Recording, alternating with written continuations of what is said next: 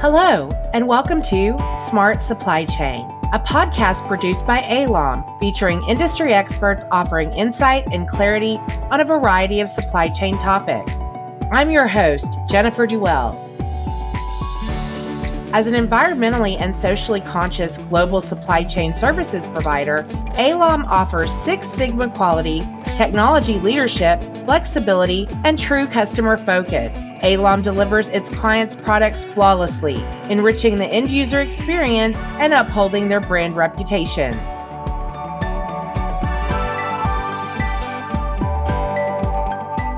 Our guest expert for this episode is Lisa Dolan, Vice President of Supply Chain Strategy for ALOM. Thank you for being here today, Lisa. Thank you, Jennifer.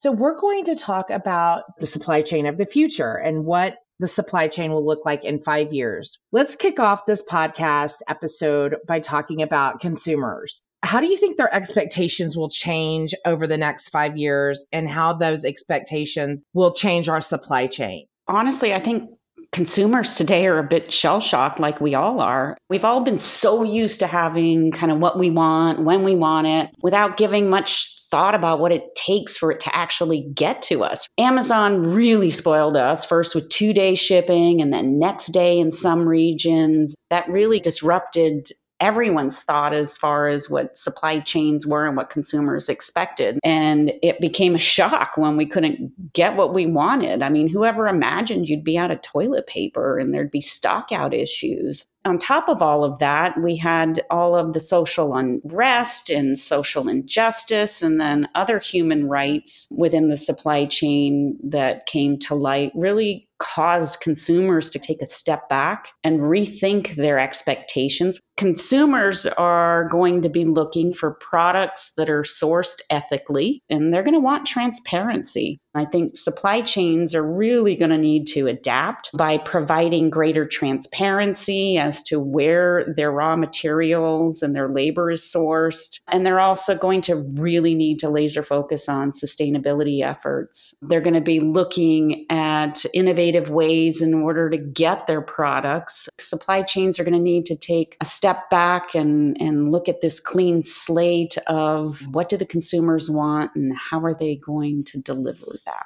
Speaking from experience, I became spoiled as a consumer. And even knowing the effort that it took to get things to me or into the store, it didn't stop me from being spoiled and expecting things to always be in stock and expecting to be able to customize things if I wanted to. You're going to see the changes that they're going to still want innovative ways. They're going to expect us as supply chain professionals to figure it out. Our job is to be Oz behind the scenes, knowing ultimately what they want, that they want it yesterday. But it's also all of our jobs as supply chain professionals and human beings to get it to them in the most socially responsible way. The issues that are causing supply chain disruptions today, do you think they'll be resolved by 2027? I wish I had a crystal ball. That's going to be really hard to say. While the pandemic will have hopefully subsided, I do feel that we will still be faced with labor shortages, environmental and natural disasters are always going to be with us. And I do unfortunately think we're going to still see raw materials shortages. The pressures that the supply chain professionals have been under over the past decade, maybe more, and this focus on really pushing down prices and reducing costs. How do you think that's impacted the industry to this point? And then what will be the focus for the next 5 years? And are we going to be in a situation where supply chain professionals are going to spend the next 5 years unraveling that focus on cost? I really feel the pressure to reduce supply chain costs became a double-edged sword.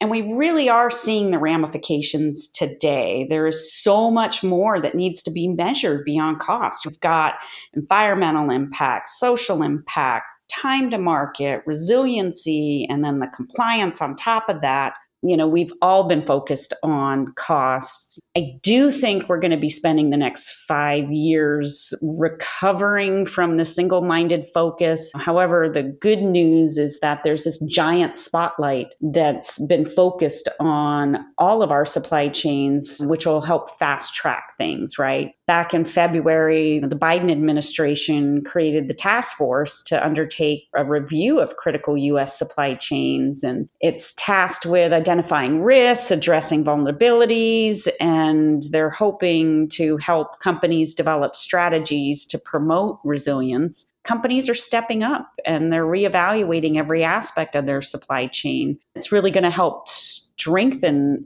their positions. Supply chain professionals, did they get the idea to try to reduce costs in the supply chain on their own, or was it really trying to solve for the consumer demand? Yes, I think the consumer played a key role in driving down costs, because at the end of the day, if you don't have a consumer, you don't have a product or a company. But at the same time, the corporations have been very cost conscious. They need to get margins because everyone's in business to make money. And so we all have to make money, and you drive your cost savings where you can. And typically cost savings has traditionally come straight out of the supply chain, the raw materials. We got to buy better. We got to buy smarter. And so it did help drive that push toward low cost solutions in low cost areas. With the changing consumer sentiment, which I think is happening, to your point earlier, the pressure to be exclusively focused on price may be reduced slightly. Absolutely. I do think consumers realize that there are ramifications to their consumerism. Consumers are starting to take a look at, I might be willing to pay more if I know that this is sourced ethically, that I know this isn't impacting the environment as much. The only caveat to that would be you still have the consumer who is, for economic reasons, going to have to look at low cost. So we'll have to keep that in mind as well. 5 years from now, we may be close to where we're at now as far as cost constraints, but now we're definitely going to be seeing some inflation. When we're looking 5 years out, the biggest shifts in the way that supply chain professionals will approach their work. What are you you must have a very good answer for this. I do. Oh my gosh. It's rough, right? It's the Wild West right now. And supply chain professionals already are having to work smarter. And I think in the next 5 years, it's just going to be brought to the forefront even more. Supply chain professionals have to work smarter. They have to harness their data in order to make better decisions moving forward. And so we're so incredibly fortunate right now that we do have a repository of all of this data. And I think moving forward in the next 5 years, data is really going to be king. Supply chain organizations that have strong data analytics and planning are going to continue to be at the forefront of delivering. In fact, it's an area that we continue to innovate and invest in, and it's really proven over the course of the last year and a half how critical data is and being able to use it. A lot of it's demand forecasting to avoid the out-of-stock conditions, and we can do that by using consumer demand signals and predictive analysis of that data that we have repositories on. The data helps us to really offer inventory optimization, and it gives us a better, clear line of sight to what the consumption behaviors of the customer are, and it'll allow us to right size our inventory instead of this bullwhip effect that we're having go on back and forth right now. The other thing that is often underlooked in data analysis is predictive maintenance of machinery that we're all using for our manufacturing. And so that data can help us identify and address any potential downtime before it even hits the manufacturing floor, which is key right now considering the labor shortages we all have. None of us can afford to have labor standing around. Lastly, it's the environmental impact and being able to use that predictive data for extreme weather and political unrest in other countries. It really allows a supply chain professional to be proactive versus reactive. Is the use of data new? Is it something that everyone is still learning to use? No, the data's been there for a while. The problem being is that there's so much data that you become immune to the data. And so where supply chain professionals are really delving into and getting to the meat of is in harnessing that data using tools. At ALOM, we have ALOM BI. And what that allows me as a supply chain professional to do on behalf of my customer supply chains is to not so much focus on the data where things are moving well, but to take a look at the anomalies, right? And so if you can use that machine learning to see where, hey, we think there's going to be an overstock in 2 days. And again, it goes back to being proactive versus reactive. Depending on the maturity of the particular supply chain, they're probably at that apex right now where there is so much data, and supply chain professionals are starting to really dig into BI type tools. And by BI, I mean business intelligence. And then moving to the next step in 5 years, it's really going to be AI, artificial intelligence. And so using that data and letting the data tell us where flexion point will be. When you're looking at the kind of evolution that supply chain professionals are having right now and creating the next wave of supply chain talent, is it going to be different versus what do you think the focus was previously for supply chain professionals? The supply chain is going to be pulling in a tremendous amount of data analysts and relying heavily on data analytics. Even when I started in supply chain, 29, 30 years ago, my educational background is in programming. I never thought I'd be in supply chain, and everybody laughed. And I'm like, oh my God, thank God, because I use my programming every day. And so I do think the supply chain industry is going to rely heavily on individuals that have that background and that knowledge and are looking to innovate. But then so is every industry. So I think we're all going to continue to struggle with labor. Are we going to have to do an even better job of spreading the word about the importance of supply chain to attract more talent? I feel like this is one of the bigger issues in supply chain, and people are still trying to figure it out. Absolutely. It's been a struggle for the supply chain and the manufacturing industry for years, and it's going to continue and probably get a whole lot worse in the next 5 years. And so Hannah Kane, the CEO of ALOM, actually sits on the board of the National Association of Manufacturers. We do a lot of outreach to our community. We pull in interns. We're doing Manufacturing Day and really trying to cheerlead, because supply chain is such an exciting field to be in. It's such an important field. And I think the world today recognizes how important supply chain is. I do think when it does come to the supply chain, there's going to be areas that we can all invest in the next 5 years. And I think companies are going to heavily invest in automation. They're going to invest in automation of equipment and automation of their processes. And they're even doing it with vehicles. And that will be a key growth area in the next 5 years for supply chain. I think every supply chain is looking at ways that they can augment and use the labor they do have efficiently, and then tap into the labor that they really are going to need for that automation and innovation. We're also at a situation where a great deal of brain power in the supply chain is aging out of the workforce. Is that something that you think about on a regular basis?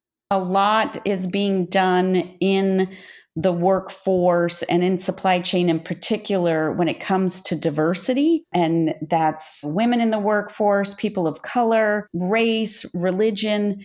And one of the things that we focus on is the diversity of generations of supply chain professionals within our organization. And so we have a very strong and robust intern program, because we really love that diversity of thought that each generation, each individual within our company brings to a supply chain challenge. And I think that's extremely important to have that diversity of generational supply chain professional. In fact, we're very active in the Council of Supply Chain Management Professionals, who has a young professionals subset within that organization that's just been phenomenal for our team. Let's talk a little bit about the global supply chain. Do you think that the pandemic really highlighted some of the challenges related to having a global supply chain? Absolutely. I think the days of sole sourcing and low cost labor regions is frankly gone. Now, I do think companies in the next 5 years will be more what I call right shored. You need to look at where you're doing your manufacturing and your fulfillment, and they'll be located closer to the consumer and the actual demand. And in some cases, I found it surprising and not so surprising that you have government mandates. You must start manufacturing in the US, and more countries are going to do the same thing. And we are already seeing right shoring happening. We can see this happening now with the semiconductor and the automotive industries, and manufacturing plants are going up rapidly within the US right now. And while labor rates may increase, there will be reduction in logistics and freight to help offset the costs, and the logistics alone is going to be key. It doesn't seem like we're going to spend the next 5 years trying to make supply chains less global. It sounds like we're going to spend forever trying to do that. Well, it's going to evolve, right? Because demand and regions evolve. And so it really needs to be flexible. It needs to be forward thinking. You don't want to build a ton of infrastructure in an area where the demand is decreasing. So again, that's where data is king. Every company needs to look at their product, the demand, and building your supply chain so that it's close to that demand. And it's not necessarily just the US, it's in every country. And so it's one world, and we just need to think about where the demand is and where it's going to be and write our supply chain to that particular area. The biggest thing that every supply chain professional in the future needs to remember is don't ever forget your past and stay flexible with the future, and use innovation to your advantage, because innovation has got us out of so many pickles in the past and will continue to be the driver moving forward. And so I do really think that supply chain professionals always need to keep that trait in their back pocket: flexibility and letting innovation do the work. Lisa, thank you so much for joining me today. It was a real pleasure. And actually, I just love talking to you anytime, even if it's just a casual conversation. Jennifer, thank you so much for inviting me to be on your podcast. It was my first podcast. It was a lot of fun. And like I might have mentioned before, I could probably talk about supply chain all day long. Thank you for listening to this episode of Smart Supply Chain. We hope you will join us for our next episode. For more information or to contact ALOM, go to alom.com. That's ALOM.com.